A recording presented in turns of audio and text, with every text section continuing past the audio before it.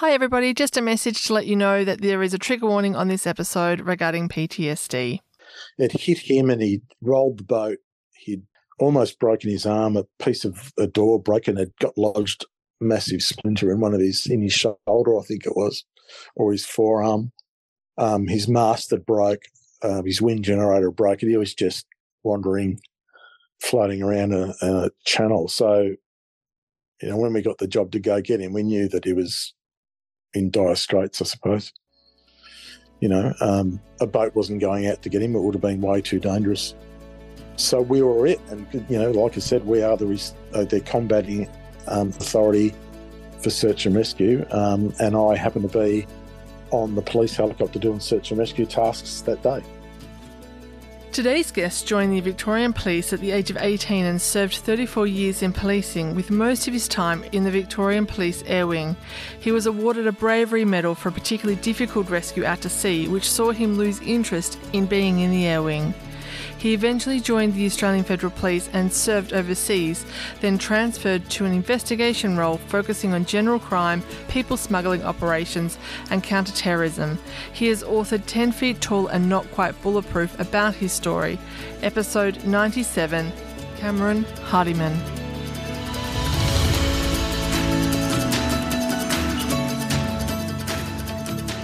Welcome to One Moment Please, the podcast where our guests take a moment to tell their stories of how they've overcome adversity to achieve success, and you take a moment to tune in.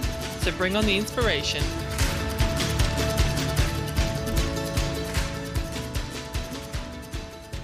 Yep, not a problem. Okay. All right. Well, we can give it a whirl. What did you say? I said, fill your boots. Whatever you want. I don't think I've ever heard that expression before. Haven't you? Oh, okay. Is that an age thing? No, I don't know. I don't know where I got that from. I've got a few classics that I've been using for years and years. I think I got them from old school coppers. That's gold. And when I say them, people go, what are you talking about? Well, I have the same thing, but that's just because I'm weird and eccentric, so it's fine. Oh, okay. Yeah, that's cool.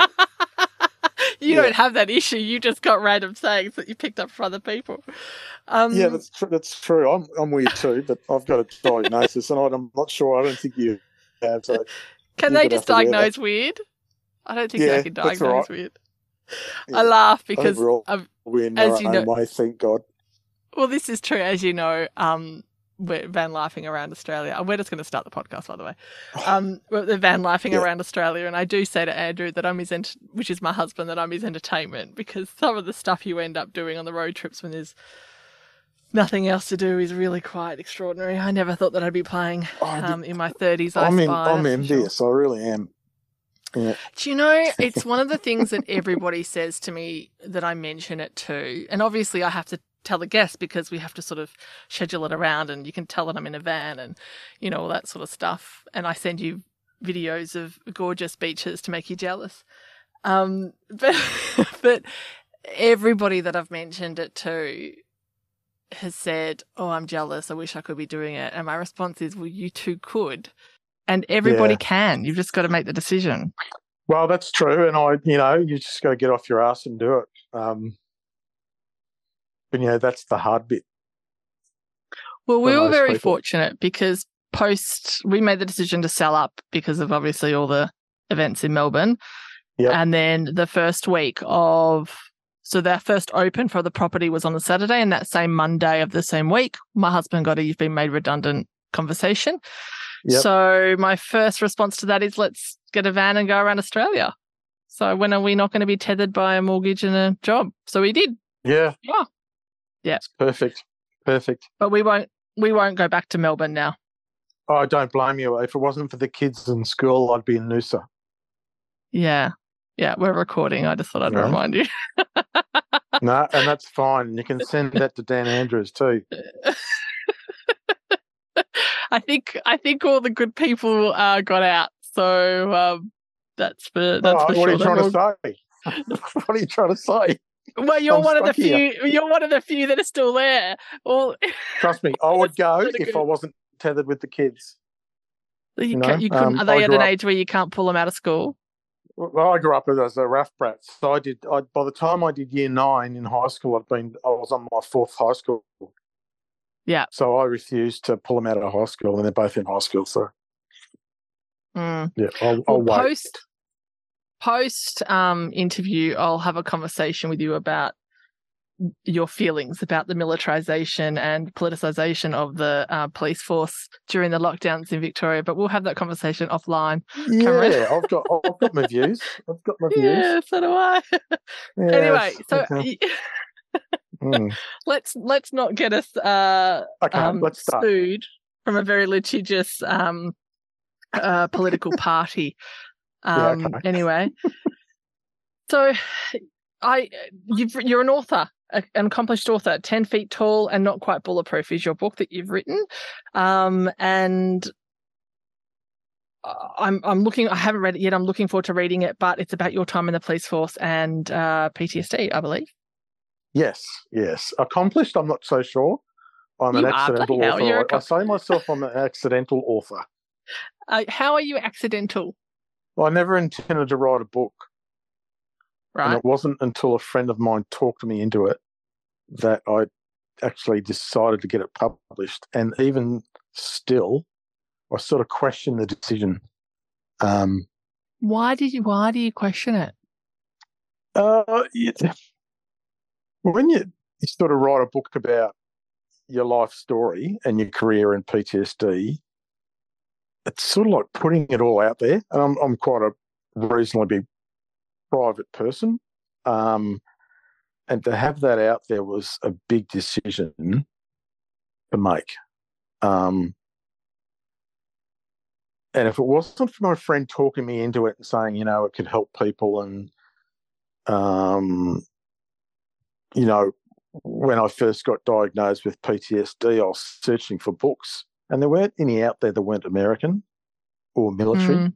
So I couldn't find a book written by a copper here in Australia, apart from one, which is The Cost of Bravery by Alan Sparks. And I read that, and I thought, wow, why aren't there more books like this for me to read? And then when my friend, the author, talked me into seeking publishing, she said, well, that's exactly why you need to publish it, is because there needs to be more books for people like me to read. So I did. Did you feel a sense of relief that you didn't have to hide? Like, if it was all out there, then you didn't have to hide anything? At that time, no. But now probably yes, because I talk about it a lot more freely now because of the book than what I did before the book was published. I'm happy to talk about absolutely anything now in relation to mental health and PTSD. But at the time, while I wrote the book, I was undergoing therapy for starters. So I was still learning as much as I could about PTSD and how to get out of bed in the morning. While I was writing these memoirs, I suppose. But now that it's out, and I've done podcasts and I've done interviews, and people have sent me messages, and I talk a lot about mental health, PTSD in particular, it's becoming easier to live with the fact that I've got a book out there that talks about some, personal stuff. So it's getting easier. Well, let's talk about some of the personal stuff that contributed to you writing the book. You joined the police force in 1985. Yes. And then, well, first of all, why did you want to join the coppers? Why did you become a copper? I've always said that when I left school, I didn't do too well because I hated school. But and I had roughly 12, 18 months off. I'd go to the beach and surf and hang around and play pinball machines and do all that stuff that 18-year-olds do. And it got to the time where I thought, well, I've got to do something. And I saw this TV commercial that was really, really looked cool, and decided to apply. But secretly, I suppose, and subconsciously, my father was a police officer in the RAF, in the Royal Australian Air Force. So it was almost military police. Part destiny. Yeah, military police, part destiny, part that looks really exciting. And so my father spent 35, 40 years in a uniform of some sort, whether it was his army career first and then the RAF career, which was 22 years, and then he was a prison officer for 15. So there was always uniforms around the house. So I suppose at the end of the day that even though I wanted to get away from surfing and actually get a job and earn some money, I was probably destined to do it anyway. And it turns out my younger brother ended up being a prison officer for 15 years as well. So I sort of, when you look back at it, you think, well, no wonder. Being a prison officer would be a hard gig as well. You couldn't pay me enough money to do that. Well, you're putting them in there for him. Yeah, well, there's a story associated with that. I might tell that later when I went to visit my brother in the maximum security prison down here and ran into a couple of people that I knew quite well. Oh no! I hope you didn't. Let on that he was your brother. Yeah, well, it wouldn't have worried him, but it certainly worried me. So, not content with just being a general police force when you first joined, you ended up in the drug trafficking, illegal gambling, and stolen vehicle squad. So no fun police automatically. In 87, all the good stuff out off the table. I know. Well, it was sort of like a local unit that worked on illegal gambling and stuff like that. Illegal gambling was our concentration. That's where we spent most of our time. But it was sort of weird because in my time off after school, I used to go to an illegal gambling den and play pinball machines out the back while these old Turkish and Greek gentlemen used to sit there and illegally gamble in the front room. Wow. So it was a bit strange that I ended up doing that. And I did it for about 12 months and it was a real eye-opener to me. I mean, I think I was 19 years old and I was driving around in a plain police car with scruffy clothes and long hair and jumping fences and breaking into houses with warrants. It was just absolute. It was a young kid's life. It really was. It was. You sort of grow up thinking that'd be really cool to do it, and I did it. I suppose it was great. Well, very early on in your, I mean, the people that I've spoken to, usually it's sort of, many years down the track that they start in those sorts of units. So interesting that you're only 2 years in and you found yourself there. Why did you end up moving on from there? Oh, that was only a 12-month posting. I think I did just over 12 months. Would rotate in and out. And if I had stayed at the station or in uniform, I probably would have rotated it back in again. It's just that I'd sort of. Why do they rotate you out? But also, it was a local unit, so I mean, you understand that like the bigger gambling, illegal gambling, or drug squads are detectives, and they're in town in the head office at that stage, and then each sort of local area had a support unit that would do it as well at a lower sort of local level. And that's where I went, is to do the drugs at a lower level. So it was more marijuana growers and marijuana sellers, not the big, heavy drugs that the drug squad would be using. Or cocaine and the heroin and stuff. Yeah. And the illegal gambling was small gambling houses. It wasn't big time stuff. So it was all local, just centred around the district that I happened to work in. So you rotated out from that after 12 months. What did you go into? I went back to uniform, back to a uniform station, and I transferred station to get to a busier station than where I was. So I ended up, after about 3 or 4 years in, I ended up at St Albans, which was, I suppose, at the time, it was outer western suburbs. Yeah, it was a real melting pot of cultures. And, just a lot of domestic violence, a heap of domestic violence, a lot of alcohol, a lot of young kids that were quite unruly and hanging around the streets creating fights. And I got a bit of taste of that sort of area when I was working in the plainclothes. So I knew exactly what I was getting into. So I decided to transfer to the uniform section there, and did about 3 years or 4 years there. Interestingly enough, I think the police station actually closed after I left, and they moved it a couple of suburbs. And a funeral directing house actually took over the police station, which you think, okay, the coppers move in, so they're out, so the funeral home moves in. I thought, well, that's a bit ominous. Grim, yeah. You ended up, in 92, you ended up in the police air wing unit. Had you always wanted to go into the air wing unit? Look, I always had an interest in helicopters and aviation since I was a kid.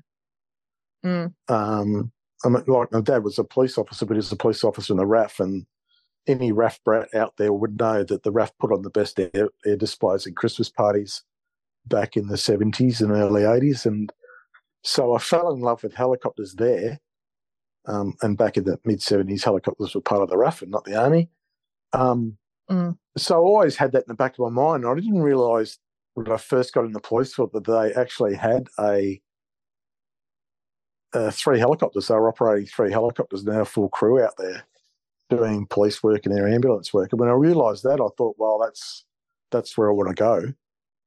And that's what I did. I just, everything I did in uniform, instead of going along the normal trajectory path of being, say, a detective or getting promotion, I decided that I'll go and try and get in the air wing and work on helicopters. And it took a little while, but eventually got there in 92, or September 92. It's interesting that you created, like you being a RAF brat, created such a love for helicopters, because a lot of people would assume that being a son of a military officer, or I'm assuming he was an officer, military personnel, and having to move around so frequently, that would be very disruptive to you, and therefore that could cause a resentment towards anything related to your dad's sort of line to work. But you've sort of leaned into it. Yeah, well, one of the hardest things about being a RAF brat or being a military kid is the moving. And I didn't like it. And that's probably why not only I didn't like school, I wasn't very good at it, but I was always moving. And I'd been, and I said before in the conversation off air, that by the time I did year 9, I was at my 4th high school. So I didn't like that part of it, but I certainly did like the aviation part of it. And because I joined the Victoria Police Force, there was no moving around interstate anymore. I was here for good. And when I found out they had like a helicopter section, I had the best of both worlds. Talk to me about I could go and work in a helicopter and not have to move. Well, tell me what that entailed. What would be a typical day? Because it's very different. I've spoken to people that are ex-detectives, ex-homicide, ex-undercover, but I've never chatted to somebody from the air wing. So what would be a typical day in the air wing unit? Our air wing was, I'm not sure who actually, which police force had the first air wing, whether it was New South Wales or us. So we started in about 1978 to 1979. Victoria Police got their first helicopter. I got there in 92. And by that time, that one police helicopter had become 3. We also had an agreement with the ambulance service to operate one of them as an air ambulance, and also the controlling or combating authority for search and rescue in most states, and in fact I'll probably say all states, is the police force. So therefore they had an obligation for search and rescue. So all 3 helicopters that we operated had the ability to do police work, air ambulance work, and search and rescue.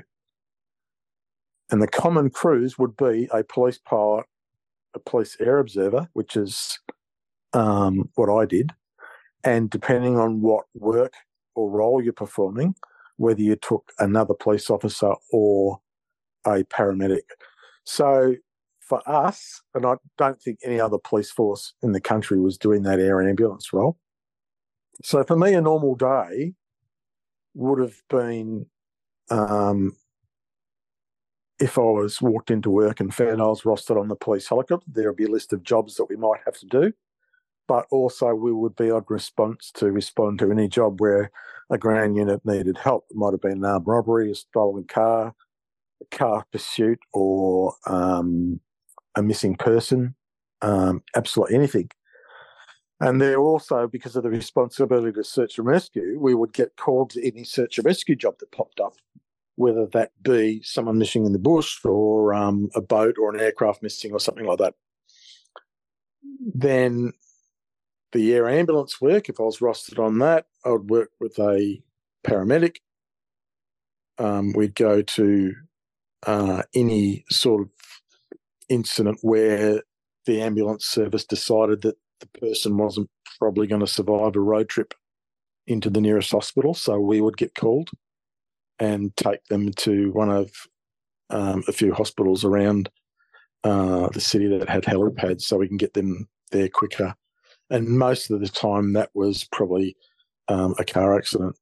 So that was it. That was the three roles that we concentrated on, and any particular day you could do either or.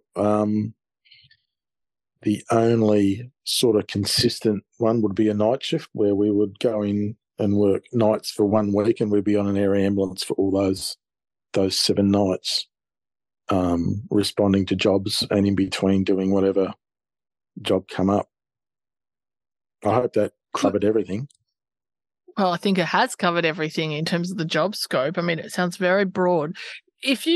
Could you sort of say, look, I'd want to do more search and rescue stuff, or I like the air ambulance stuff, or could you sort of put your hand up and say, look, can I sort of be more in this area and I don't want to do that? Or is it just willy-nilly you get assigned it? Multi-role. It's sort of the pilots, well, as you understand, the pilots fly the aircraft, so it doesn't matter what role that they do, they're still flying the same aircraft, going to the same places. Once you get to the higher level of training and you're qualified, which took about, for an air observer like myself, it usually took about 2 years to get all your qualifications up.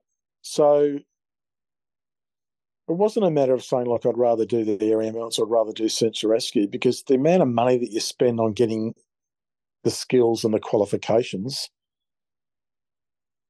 they'd want you to use them. So if you said, I only want to do police work and I don't want to search and rescue, there's a lot of time and money that goes into getting you the right qualifications to do search and rescue work. So it wasn't something you could say, look, I don't want to do that. It was almost mandatory that you will, because you have the skills and you're trained at them. So you've got to go and use them, really. So you've identified that you are an air observer. So are you winching actually yourself down to rescue people? Are you that person, or are you still staying in the helicopter watching them do that? No, you do both. So as an air observer in the police search and rescue role, you could either be the person on the wire or the person operating the winch that remains in the helicopter. Whereas if you're working the air ambulance, you'd have to be the person operating the winch, because the paramedic would be on the wire. Yep. So you had to be the jack of all trades. How fun was it, though, winching down in the training? Well, not when someone's life's on the line, like just training, like the fun stuff. Oh, yeah, it's fun, but there's it's quite like, I remember saying to a friend one day, it's quite a lonely spot hanging on that wire, because you've absolutely got no control over what happens. So once you leave the confines of that helicopter and you're hanging on a 5 millimeter piece of steel cable, it's sort of a really lonely place. You start hearing things, you start feeling things, and you think, okay, I'm not comfortable here. Hurry up, get this over and done with. Really? So the fear kicks in. I don't think I ever got really comfortable with it. Wow, that's interesting. But I thought that you would get comfy. Yeah, I think I think the trip away from the helicopter down to the ground's always the nervous one, depending on what you have to do. And the trip back up the helicopter's full of relief, thinking, yeah, okay, it's over now. Please don't let anything go wrong. What's the most memorable event or rescue or, I don't know, whatever operation that you're involved in that unit? Oh, there's so many. Really? There's absolutely hundreds of them. The most memorable rescue was a lone sailor off a sail, which is from Victoria, so I know where Sail is, but it was offshore, so it was about 65 miles out into Bass Strait. And but wasn't he was that sailing after around you the joined? world. Wasn't that after you joined the AFP? No, it was just before. Actually, I left that year, so that winch was in February 2005, and I resigned from Victoria Police and went to the AFP in September that year. Okay, well, we'll get back to the AFP. Yep. So that was probably the most memorable one. You got a silver medal for bravery for that one. Yeah, Royal Humane Society gave me a silver medal for bravery, which is a big pat on the back. So, I mean, it's an incredible pat on the back. Was it just because the weather conditions were so horrific? Is that why he called for assistance? Well, he was, believe it or not, he was 71 years old from memory, and he was an experienced sailor. He sort of, from memory, after talking to him, because, he was an Englishman living in Canada and decided to make himself a yacht and sail around the world. So he had left New Zealand, and on the way across the Tasman, his motor stopped because he was motoring some of the way, so he had to go on to sail, and he had the opportunity to turn back or continue on to Melbourne, which is where his sister lived. So he decided to continue on, and I think he was a day into Bass Strait when a storm hit, and no one really saw this one coming. It was a massive storm with a lot of rain as well, a lot of flooding, so a lot of suburbs around Melbourne got flooded. I think the Spirit of Tassie, the ferry that goes, got portholes broken and had to limp back to Melbourne. So it was a really crappy day that no one sort of expected, and he didn't either. So he actually had no choice. He couldn't head for land or anywhere that was sheltered, and he certainly couldn't head back towards New Zealand. So he sort of got stuck right in the middle of it, and it hit him, and he rolled the boat. He'd almost broken his arm. A piece of a door broken. It got lodged, massive splinter in his shoulder, I think it was, or his forearm. His mast had broke. His wind generator broke. He was just wandering, floating around a channel. So, when we got the job to go get him, we knew that he was in dire straits, I suppose. A boat wasn't going out to get him. It would have been way too dangerous. So we were it. And, like I said, we are the combating authority for search and rescue. And I happen to be on the police helicopter doing search and rescue tasks that day. So when you hear that you've got to go out to Bass Strait in the middle of this storm, what's the first thought? Apart from shit. I remember when we got the job, I was searching for what we thought was a kid who had fallen off a bridge into a flooded creek in the western suburbs of Melbourne. And I was talking to the pilot, and we were thinking that it might have been a false alarm, like someone just saw a kid standing on the bridge and then glanced away, looked back, and the kid wasn't there, because we never found any kid and no one reported anyone missing. So we think it was just a dodgy job. But we got the call to come back to the office because of this guy on the yacht. And I remember looking over towards in a direction, seeing this massive dark grey cloud sitting just above the horizon, and looking at the pilot thinking, hell, that looks different, I suppose. It looked like crap.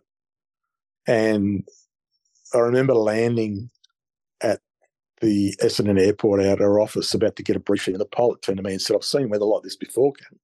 And what he was talking about was 5 years earlier, I did a similar winch onto a yacht where a guy had been hit by a storm and he'd fallen overboard and drowned. And I got winched on the yacht to do CPR on that gentleman. And so, it just happened to be the exact same pilot 5 years later, almost at the day, that we get another job in a really shitty storm. So look, we knew what we're getting into. But typical coppers fashion that every copper out there says I'll give a job a crack at least once. So it was a matter of going out there and having a look and see what we could do, I suppose, more than I don't think there was really an option of not to do it. So you obviously rescued him because you got the bravery medal. Yes, we got him off eventually. Not without incident, but I think the whole winch process took about 3 minutes from memory, but it felt like about an hour to me. Yeah. Yeah, well, I can imagine if you're on the bottom of that cable swinging around in the wind. You mentioned something there that I just want to touch on, Cameron. You mentioned obviously another event where you went and you were doing CPR on a guy on a yacht. I'm not sure if he made it or not. No, he didn't. No, he didn't survive, that guy. Okay. You're doing a lot of the air wing. You're doing search and rescue. So people, I mean, if you're calling out a helicopter, dire straits. You're doing the air ambulance as well. Again, probably the worst of the worst in terms of scenes that you go into. Yeah. How do you shake off the jobs after you've been out to a scene or a job? I was having this conversation this morning actually with someone. I used to say, like most coppers, that you can't let it bother you because you got to be able to turn up to work the next day. And I think that's a bit of, to me, when I look back at it, I think it was probably me trying to make myself feel better about the fact that I would deny emotion and try and not get caught up in all that stuff and just think of it as a job and then walk away at the end of the day. And that's what I was like. I never thought twice about, like, the guy on the yacht that didn't make it. I never questioned anything about it. I never sort of look back at it and think, did I do something good, bad? Was it, should I be sad? Should I shed a tear? It was just, that was that job. It's done. It's over. Moving on to the next one. Not to say that is the right way it should be done, because I don't think that it's healthy to totally ignore the fact that, when you're trying to do CPR on someone on a yacht and there's seawater splashing around you and vomit and whatever, and people from the other crew looking on saying, please save my mate. I don't think it's healthy just to ignore the fact that that's pretty sad, and I think that's why coppers end up with PTSD, is because they deny that normal emotional reaction to something that's really shit. Do you think, though, and this might be a bit of a conversation down the track, but do you think that if you had regular counselling, mandatory counselling, and I don't know if you did have regular counselling, but do you think that would have assisted either not getting PTSD or... I think talking about it in the right format would have to help. We never got any formal counselling.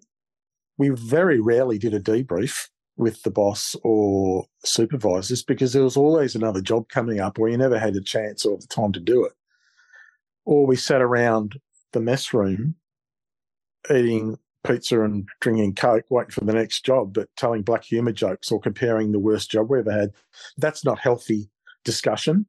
So I think talking about it in the right forum, like a psychological debrief or something like that, would have to help. But again, you've got to be willing to do it. And that all depends on your employer, I suppose, because back then, if I had said, to the senior officers in the police force that I had difficulty sleeping at night because I can't stop thinking about this person that we couldn't save, then no one would question whether I should be operating on the helicopter. I dare say I would last about 5 minutes before I was grounded. So, things have changed now for the better, thank God. But yeah, proper counselling and proper discussions about trauma and emotion has to help. I can't see any situation where you wouldn't benefit from it. Why did you leave the police force and join the AFP? There's two answers to that. At the time, I just decided to chase another employment and go overseas and do some peacekeeping and earn some money. But the real answer now, the look back at it, is I very quickly after that rescue of the guy in Bass Strait lost my interest in flying and really did lose my interest in doing anything like that. And a friend of mine who used to work in the helicopter with me had joined the AFP, and he said, why don't you come to the AFP, and with a bit of luck they might send you overseas somewhere and you can do some peacekeeping in Solomons or Timor or something like that. So then I applied. So was it just sorry, Cam, was it because that last job of the rescue was so horrific in terms of the weather, was so gnarly? Look, it was horrific. I look back and think, yeah, that was terrible, but I don't think I ever really analysed it that much and thought, I mean, there was a few seconds during that rescue where I was absolutely shit scared. But you keep motoring on. But I never really sort of reflected at it that way. I didn't And why know did you lose your at interest that time then? why I lost my interest in flying. I just lost interest. It was like I went to work not long after that and I thought, I can't be bothered flying. I'd rather sit in the office. That's a complete change to what I was like when I first got there. They said, we've got a couple of hours to fly or a couple of jobs you want to go flying, and we would run out there and fly all day if we could. And then it got to the point where I just didn't enjoy it. There was no enjoyment in flying at all, which, as you know, is a sign of post-traumatic stress disorder, is a loss of enjoyment. But I didn't know that at the time. A few moments later. So thank you. Okay. You're loving this Roger stuff, aren't you? Oh, so funny. I do it to all my the military guys that come on and stuff because they all just revert to it, so I just can't help it. I love it. I think it's funny. And copy. Yeah, I know you're doing copy too, as on purpose. I think it's funny. Yeah, no. For those of you who don't know, we had to restart the podcast. We've had some technical issues, so if it's a bit disjointed, that is why. And the copy and Roger are the text messages that we're sending to each other. Okay, so where were we up to? Solomon Islands. Why did you leave AFP? Oh, yeah. Oh, we did that one. We did why you left. Yeah, just the loss of enjoyment. I didn't know at the time what it was, but I now know it's part and parcel of PTSD. You did the Solomon Islands, Timor, Black Saturday, and the Christchurch earthquakes. All pretty full-on stuff. The Solomon Islands was the riots, is that right? Yeah, I was there, for the 2006 riots after the elections. Yep. Okay. So what role did the AFP have over there? Well, the AFP was sort of, they were a capacity building, so they were trying to rebuild the police force for the Solomon Islands. It sort of lost its way, I suppose. There was a lot of tribal infighting. I mean, most coppers in the Solomon Islands at that time didn't even turn up to work. There was no leadership. They weren't getting paid. Some of them didn't have uniforms or boots to wear. So the AFP was tasked by the government to go in under the Regional Assistance Mission to the Solomon Islands, which they call Ramsey. And the AFP's job was to rebuild or capacity build the police force back to what it was or should be. How long were you over there for? We did 4-month stints. We'd go for 4 months and come back. I ended up doing a few shorter ones, but more. So I did my first tour there in 2006, but my last one would have been in the end of 2010. So I probably went about maybe a dozen times over that period. So I don't know what total, but I flew in there a lot of times over the years. Timor. Talk to me about what the AFP and what you were doing over in Timor. So the Timor was very similar. There was two parts to Timor. There was the United Nations were in Timor at the time, so the federal police would provide police to the United Nations civilian police force. So that was under the control of the United Nations, and on top of that, they were also helping not particularly rebuild the police force, but there was AFP members over there working in East Timor or the training in their academy and really just helping capacity build as well. So if you're in the AFP and you got deployed to Timor, you'll either be under the UN or the similar type capacity building as the Solomon Islands. But we deployed there in a response group after they there was an assassination attempt on the Prime Minister and the President in 2000. I can't really remember what year it was. So we were the emergency response to that. Okay, so you were in the thick of it there. I ask everybody that I've had on that has been to Timor, were you there for the John Farnham and Kylie concert? No, didn't see them. Oh, didn't get to see missed a concert. it. No. No. I only spent about 6 weeks there. They wouldn't let us leave until both governments were happy that it wasn't going to be any trouble. So I did write in my book, probably the riskiest thing about East Timor, my 6 weeks there, was getting some disease from a tattoo shop. But I never got a tattoo like all my other friends did. So, did they all get a disease? They all ended up with Hep C or something? Oh, well, look, I sort of smelt a rat when I was a bit sus when the tattoo guy was working in a broom closet underneath the bar. That was his tattoo studio. So I said, I'm not going in there. No way. I am a bit concerned, though, that other colleagues that you're working with actually decided that was a good idea. Well, they're still alive. They've survived it. Now, Black Saturday, for people that don't know, was what year are we in for Black Saturday? Black Saturday, that one was 2009, from memory. Horrific. I know we've just recently had more horrific bushfires, but this was very horrific. I just read that the guy's about to get let out of prison too. They'll purposefully lit. Is it the Churchill one? Yeah. So there was a different fires that period. I think that's the Churchill guy. He lit fires down at Churchill, completely destroyed the suburbs of Churchill, which is a little country town. I'd actually gone there for 10 days.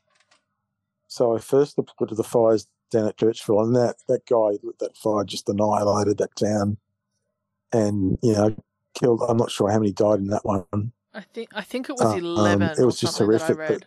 Horrific. Yeah, but then we got sent up north to Marysville, which was not deliberately lit, or part of it wasn't, and that was just the whole town of Marysville was just a moonscape.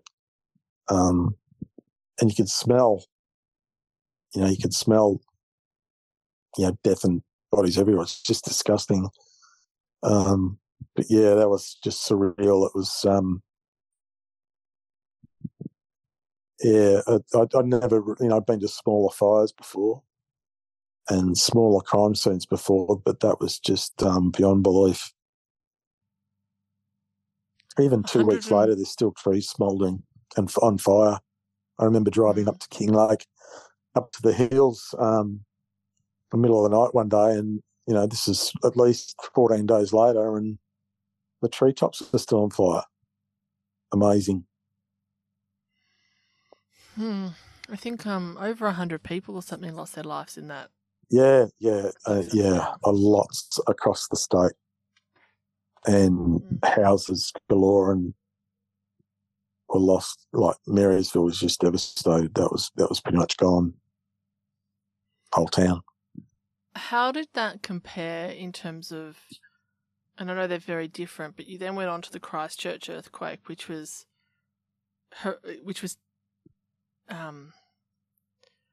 I don't even know how you would describe it. Equally horrific, I suppose. Devastating, yeah. The weird thing was that the news coverage here about the fires was total. If you were sitting in your lounge room and you're watching the news, you saw all the towns and the devastation. But when we went to Christchurch, we'd only seen a few snippets on the news. And quite honestly, it looked like there was 3 buildings burnt. I mean, had fallen down. One was a TV station, and a few died in that. And there were 2 other buildings. But I remember being bussed into the city, and there was hardly anything left standing. There were devastation everywhere. But the government had fenced off the whole town of Christchurch and not let the media in there. Why? Because it was too hard. It was too hard to keep control of them if they got let loose. And when you've got limited resources, you don't want to be babysitting your cameraman. Yeah, that's true. While he wanders around, filming the streets. So they kept them outside of fence and allowed them into certain sites to film for the news. So when I got there, I thought, it must be reasonably bad they're sending this, but I couldn't believe the amount of devastation of that town that was not shown on the TV. It was just, the place was annihilated. There was streets that had nothing but mountains of bricks where buildings, 3, 4, 5-story buildings used to be.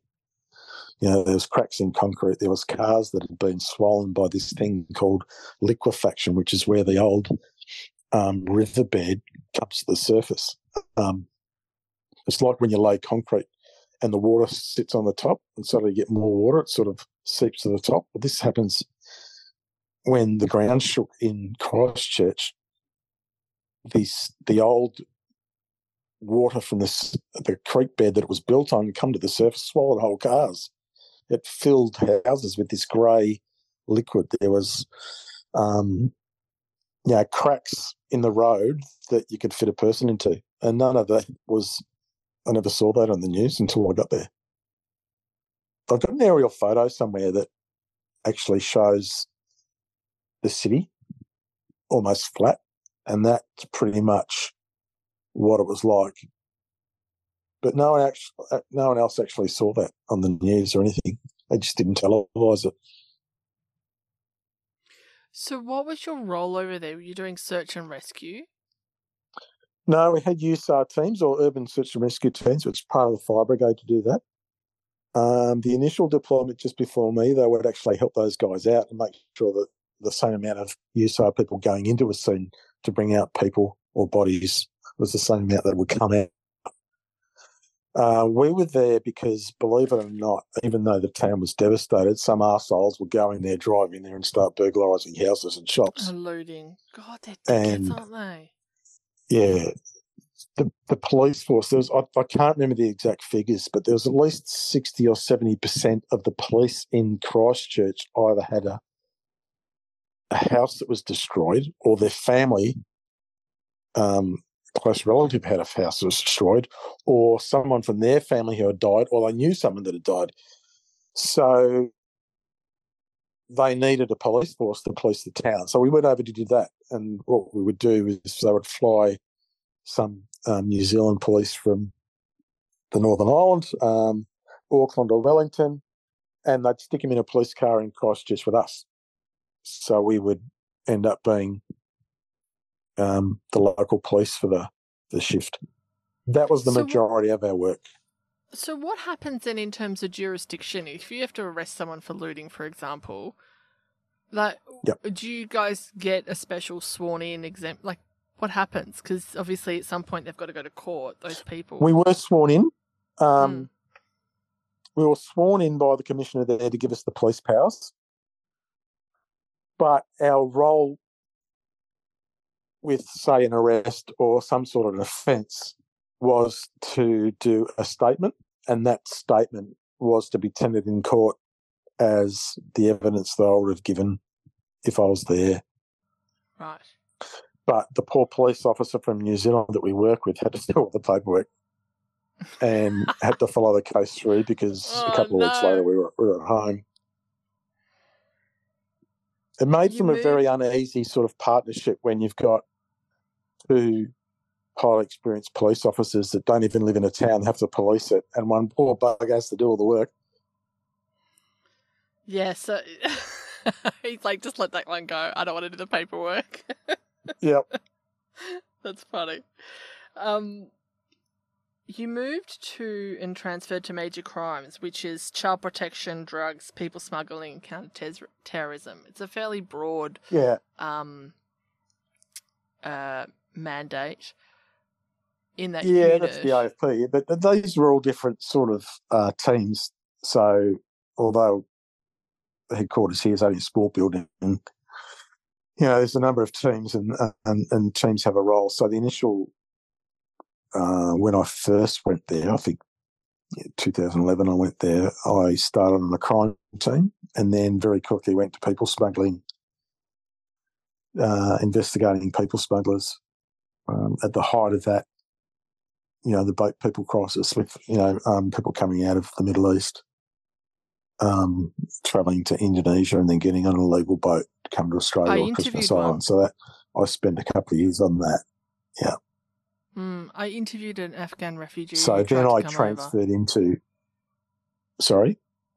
I interviewed an Afghan refugee who did that route, came through Pakistan. He fled to Pakistan because ISIS was after him. And then they people smuggled him through, I think it was Malaysia, and into Indonesia. Yeah, Malaysia would have been, Yep. Yeah. So. And. Yeah, it was interesting. I won't go into the system because I don't want to tell anyone listening what they have to do. But, that was the general route, Pakistan and then Malaysia, then down across on a speedboat to Indonesia and then a very poorly built or renovated fishing boat crammed with people to try and get to Indonesia. But we weren't particularly working on the people that would do it. They get on the boat. We were after the people making the money. Smugglers. Well, he said that he smugglers, and there was a whole network of them. Well, he said he was walked through the airport by an airport official. Can neither confirm or deny. Yeah, well, he confirmed. That happened, so we won't. That's all I will say. That's what he said. Look, they had a system. Money was paid to various people to get them through, and that's how some people operated. Yeah, look, having never obviously done that sort of work that you've done, I found it eye-opening in terms of the sophistication of it. It's a well-oiled, well-done plan. When you think about it, the amount of boats that were coming through with, 30, 40 people on, there was 3 or 4 a day for how long? That's, there was a lot of people coming through paying a lot of money, and the smugglers were making an absolute fortune sitting in their, really nice accommodation or their houses in Indonesia while these people are on this boat that probably wouldn't have made it in most cases. And I think, unfortunately, got no idea how many people got on a boat and how many people didn't make it at all. Well, he ended up not getting on that final leg because it was so dangerous. He refused to hop on. So he must have been a smart one, but a lot of people did. A lot of people did, and a lot of people didn't make it. Yeah, terrible. The worrying thing is there's a little beach on Christmas Island on the south side of the island. I can't remember the name of them, but you've got to get there by 4-wheel drive, and it's this beautiful postcard-looking beach with palm trees and fresh white sand and beautiful crystal water. And up on the beach is nothing but toiletries and thongs and people's belongings that are washed up there. And you think, where's that come from? It's covered in it. Dolly Beach, actually. It's called Dolly Beach, and it's just littered with stuff. It's just amazing. And you think, oh, boy, that's got to come from somewhere. How long were you in that unit for? I spent 2 years there, and most of my work would have been interviewing people that had come off boats. I'd spend the day with them, myself and a partner, and take about 6 hours or 5 to 6 hours to write a statement. So I got to know a lot of them over the years, and some of them had reasons for being here. Some of them I don't think really had reasons, but it was a real eye opener. It's a side of the policing I never thought anything about.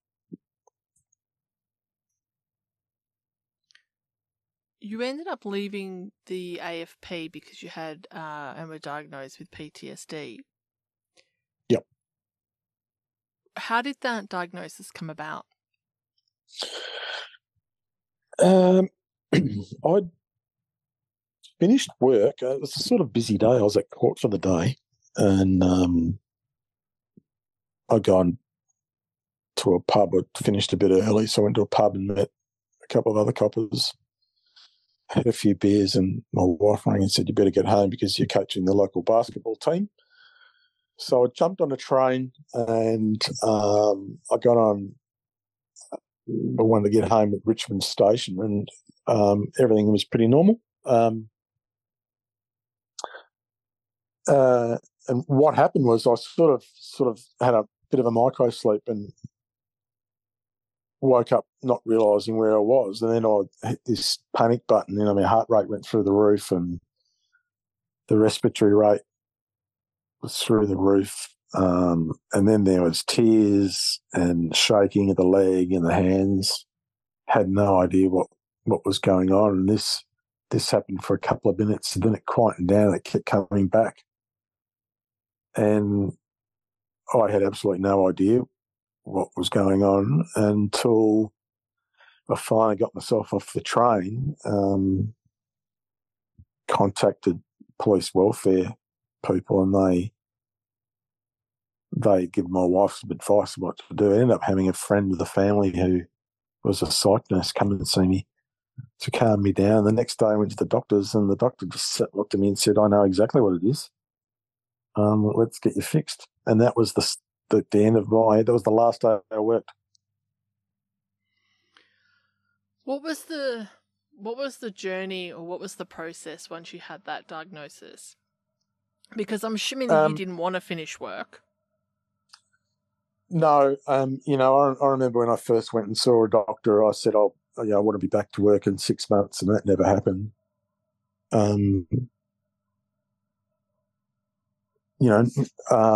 Sort of to start off with, it's not by choice. They're not going to take you back, or the career that you once had, where you're quite active and got out and arrested people or did warrants or took people to court would stop, and then you'd end up having a desk job. That's if you could handle that, I suppose. But it got to the point where I couldn't even walk into a police station or an office. I couldn't make a decision to save my life. I couldn't walk into a cafe. It was too noisy. I had no motivation. There was no energy. I had a huge temper. I'd break into tears just because of the noise, So really at the end of it, there's no choice. But unfortunately, we have this really shitty system in this country where, the health and welfare and management of police and, fireys and ambos and emergency services personnel is managed by insurance companies, under the work cover system. So, and work cover's all underwritten by those insurance companies who are there to make money, not to pay out money. So you know, as a copper, when you get diagnosed with PTSD, you end up in the work cover system having to fight an insurance company to get medical treatment. So I had to fight the insurance company that covered Victoria Police and their work cover for 2.5 years. I think that battle went on and ended up in court twice. And eventually they settled and said, look, we'll cover your injury. That's but appalling, it's not without. considering, like, I mean, Yes. when you're diagnosed with that, the last thing that you need to be doing is going through courts. And I'm assuming they probably didn't pay out anything for those 2.5 years. Well, I think, you know, with most insurance companies have investors that want to see profits. And, you know, as an insurance company, the only way you're going to make profit is to take more money in insurance than what you're paying out. Mm.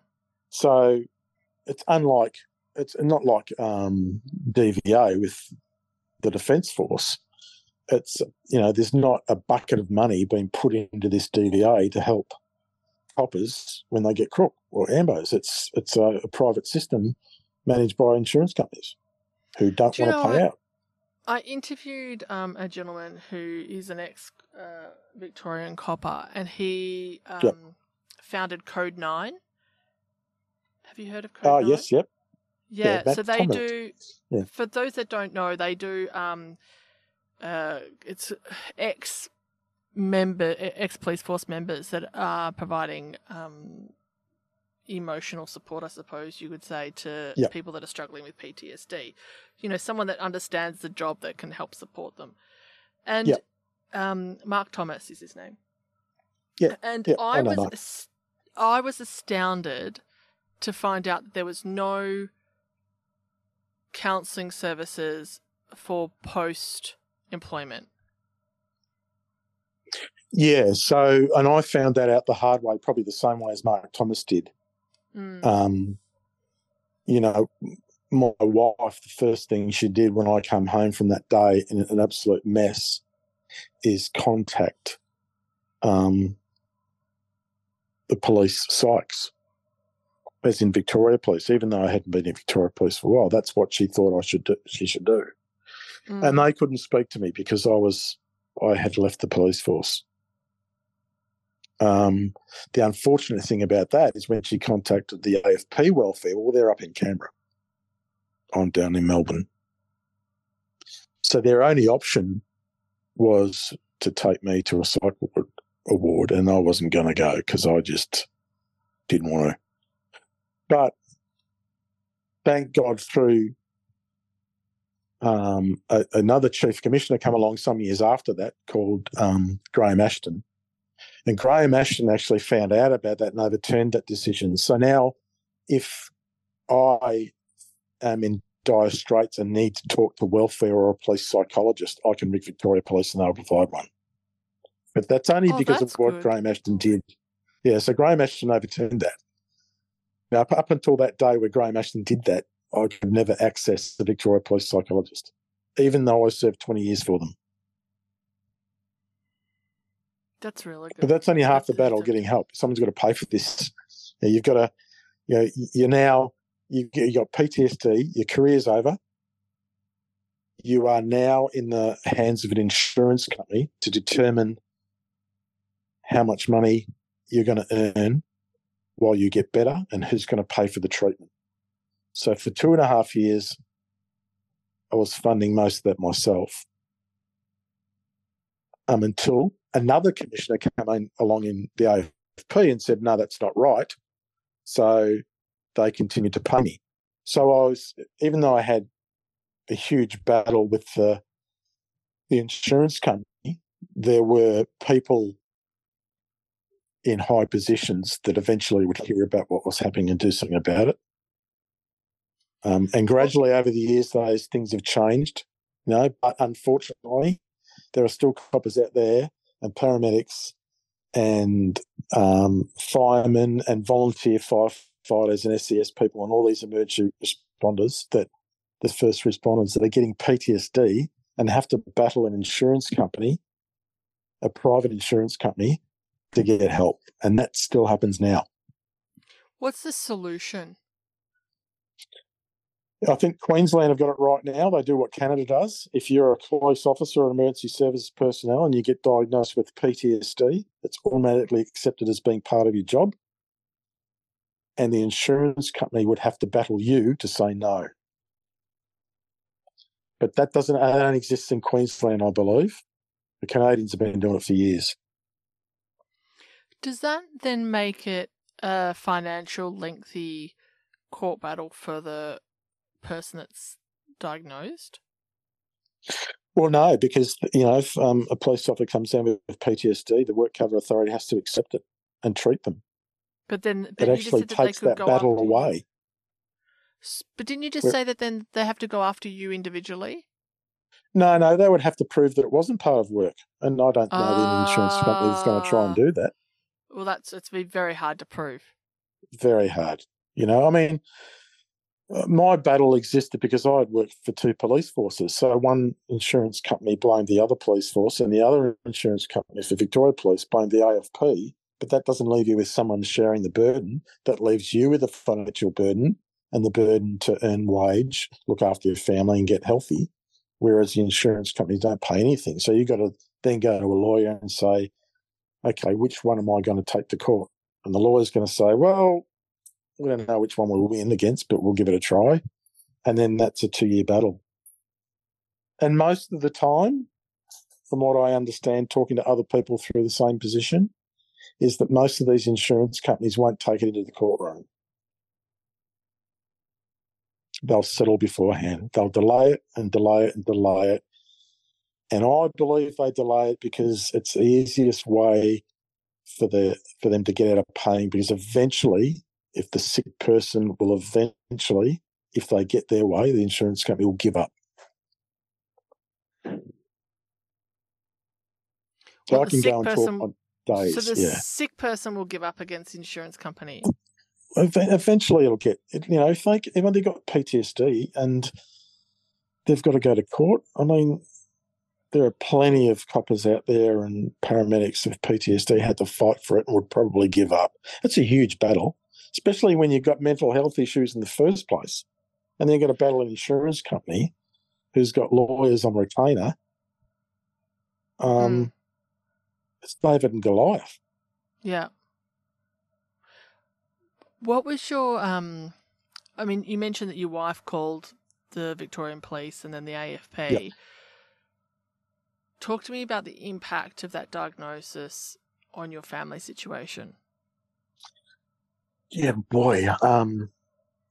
The sad thing about this is when I walked off the train down the ramp at the railway station, my kids were in the car and they usually sit, I think they're about, actually I'll try and work out, one was about 6 and one was about 8, or even younger actually. And they usually wind down the window and sit on the doorsill, half hanging out of the car, waving to Dad as he comes down the ramp, cheeky little buggers. And they looked at me and started waving, and then all of a sudden they stopped and went back in the car and sat in their seat belts because I was just a mess. And I remember standing outside the car. I couldn't even open the door. I knew it was my car. I knew my wife. I could see the kids crying in the back. And my wife was saying, what's wrong? And I remember saying, I can't do it anymore. I had no idea what I was talking about. And she had to open the door and I got in. And I still think about that, the poor kids and my wife saying that, like their dad, absolutely in a mess. We had to drop them off at family friends, and one of the neighbours, while a psych nurse, had to come and calm their dad down. The poor family, they actually, I reckon they cop a worse deal than what I have, because, I've been able to eventually get help and get therapy and see people about it and learn how to live with PTSD. But I don't get any, there's no government assistance to help them out. Nothing. So they really do bear the brunt of it, and still to a certain degree do today, because there's no magical cure or tablet you can take that's going to make PTSD go away. You're stuck with it, and that's the way your life's going to be until the day you pass on. So you've got to learn to live with the PTSD and the symptoms, and you've got to try and help your kids and your wife understand it. And sometimes it just doesn't work that way. So the poor families, I think they cop a real raw deal. But Have you they're not spoken to your insured kids? either. Have you spoken to your kids about that day? I was, I used to think that the kids didn't really understand much about it until I was lucky that a person at AFP, Federal Police Welfare, I'll say her name, it's Janine, I won't say her surname, she'll be so embarrassed. She reached out and said, look, I'm going to try and get some treatment for her and the AFP are going to pay for it, which was amazing. And she pulled a few strings and got me into what's called Ward 17. And any military person will tell you that Ward 17 is a psych ward for the military. It's like a nickname, I think. And that was at the Austin Hospital. And they gave me a book aimed at kids to bring home. And I remember sitting on the bed and I had my daughter on one side and my son on the other side, and I was reading this book. And the little buggers, when I turned the page, I'd gone through these symptoms. Sometimes your dad does this. Sometimes your dad does this, gets angry or has got a short temper or no patience or doesn't want to talk. And my daughter, who was 6 at the time, said, that's not you. You don't have that one, Dad. But you have all the others. I go, God, they understand more than what I ever thought. So Trust kids' brutal honesty to bring you, down to earth. I didn't know what to say. I thought, yeah, you're right. I don't have that one. Yeah, but I have the others. So, that was a way of starting up the conversation with the kids. I do have a joke with them nowadays. My son's now 15 years old, going on 50, and we have a joke about Dad always goes to see the psychologist, and Dad's a bit nutty, and that's why he does strange things, and we have a laugh about it. But I think it's a constant work in progress for the kids and your family and your wife. It's just you got to work out that new way to live and that new way to handle things, and man yourself with as much knowledge as you can about PTSD and symptoms and how to avoid them without locking yourself in your room. But geez, I just feel sorry for the families of military and emergency services people that just cop it. And, they've done nothing to deserve it. The thing that strikes me with people that I've discussed PTS with, I've done a number of... I interviewed Narelle Fraser. Do you know Narelle? Yep. She's an Narelle, yep. Yeah, yep. So ex-homicide detective. And I also interviewed Grant Edwards, the ex-commander in AFP. Yep. As well. Yep. And I know Grant too. Yeah, and I thought you might. And then Mark Thomas. And anyway, I've done a number, and the thing that no one ever directly says, but reading between the lines when you talk about the impact of the family and all that sort of stuff, you sort of say, well, it's not fair, and they're amazing, and they sort of have to pick up the pieces. There's an underlying level of guilt that the person that has PTSD has, which I think is a natural human emotion to have as a result of it.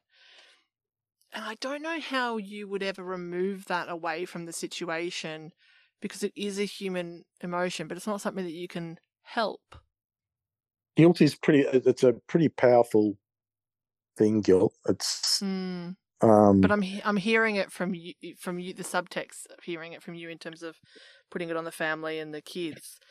And I wish there was a magic wand and you could just be like, that guilt's taken away, the PTSD's taken away. Like, you know what I mean? Like, it's not, with everything else that you're sort of combating, you don't need that as well. People don't need that as well. I do it a broad brush. People don't need that guilt as well that they put on themselves. I think, guilt, the self-worth takes a huge beating about, why has this happened to me? Not, why me? It's more like I thought I was stronger than this, so then it shouldn't happen to me. And because it is, I wasn't as strong as what I thought. Then that sort of bleeds into a bit of failure and self-worth issues. And then you look at what you've done to your family and you think, Christ, they didn't deserve this. It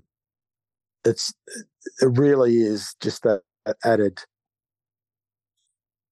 not pressure, but that additional layer that really, I think, can run away. You can really get down the rabbit hole, overtaken by guilt, and that can stop you getting better if you're riddled with guilt. I mean, there is a way through it, but there is no magical wand, and it's not. I remember a psych saying, the first psych I saw, in 6 months you want to be back at work, you'll be back at work, Cameron. And then I remember another one saying, 2 years, I'll be back in 2 years. Now, 8 years later, I can't walk in through a police station door.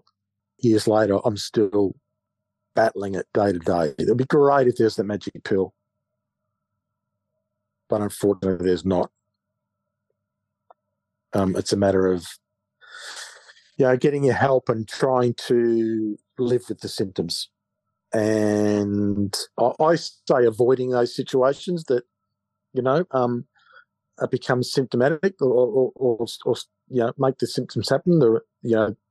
Driving past those places that, remember as being traumatic or trigger your memories, but, you can't avoid it. As a copper, triggers are everywhere. It's not like the military where triggers are limited to, what you see on TV or overseas. It's, the trigger for a copper might be down the street, or it might be the railway line or the freeway they travel on every day, or, hearing a siren or seeing an ambulance. They're everywhere, and you can't avoid them. If you want to avoid them, you got to lock yourself in a room, and that's not going to help anyone. Got to get out there. So you've got to work through them. I'm sort of rambling on here, but have you ever looked into any alternative treatments like the psilocybin or the ayahuasca treatments and stuff like that? Look, I've read about them all. I've tried not the alternative ones. I've tried most of the mainstream ones, and some work. We're all different, and some work for me and some don't. And I've got friends that have tried that magnetic therapy stuff that worked for them. I can't see it working for me. I would love to get on some hallucinogens. I can tell you that now. Being a policeman for 35 years, wasn't allowed to have that stuff. It'd be nice to have it. So if any doctors out there willing to, I'll nominate now as a guinea pig. Yeah, look, I think, that's part of the process, isn't it? Is learning as much as you can and giving stuff a try. I do know about most of them. Some are interesting. I recently read a book about MDMA and the hallucinogen that comes from the back of a frog, some Mexican frog that they're synthesized, and it sounds interesting. And thank God, I think Victorian government's just legalised it. I'm not sure if it's a federal thing, but I know it's federal. It might be a federal decision actually. I would say I think it's federal, but I'm no expert, so it would have to be. It would have to functioning more on over here. No, it wouldn't be the bloody Victorian government alone that legalised it. I can say it had to be a federal thing. Have to be. Yeah, and that's good, because that might be exactly what some people need. Yeah. Yeah. You've written the book, Cameron. You've got the book out now. 10 Feet Tall and Not Quite Bulletproof. What's next? Another book, I think. Fantastic. Motivation's a bit lacking at the moment. Yep. But I think I will get there. I've got to just force myself to do it. So that's in the wind. I've actually started. That's an attack out of Endeavour Hills on 2 coppers by a young kid who got misled down the wrong path and radicalised. Oh, so this hopefully is true that'll- story. True story? Yep, true story. Endeavour Hills in 2014, pulled a knife and 2 coppers. Jesus. And it's about how he got radicalised and the result of that. Unfortunately, he got killed on the day. And it's also about the fact of the 2 police involved and the family, his family as well. So hopefully I'll finish that soon, or at least get started on it again and try and finish it soon. Apart from that, I'm now retired, and I spend, as long as I get time with my family, and I'll be happy with that. Yeah. And then you're going to buy a Winnebago and go around Australia. I wouldn't mind doing that. When the kids finish school, I'm out of here, I think. How long do they have to go? I got 4 years. It'd be nice to do what you do and get away. It'd be great. But right now it's limited to a few days camping every now and then, which, we're doing soon. 4 years gets you to another election. It's a whole term. Yeah, but we just had one and that didn't sort of really turn out too well, did it? I think, Anyway, let's end it there, Cameron, because I think we're going to have this conversation offline. Yes, I think so. I don't want to turn it political. Thanks, Cameron. Lovely speaking with you. Thank you. See ya. Thanks for taking a moment to listen, everyone. We hope this episode inspired you as much as it did us. If you know somebody who also needs a little inspiration, then please share this podcast with them. Also, don't forget to subscribe on your fave podcast app and rate and review us, because that helps inspire us to keep making them.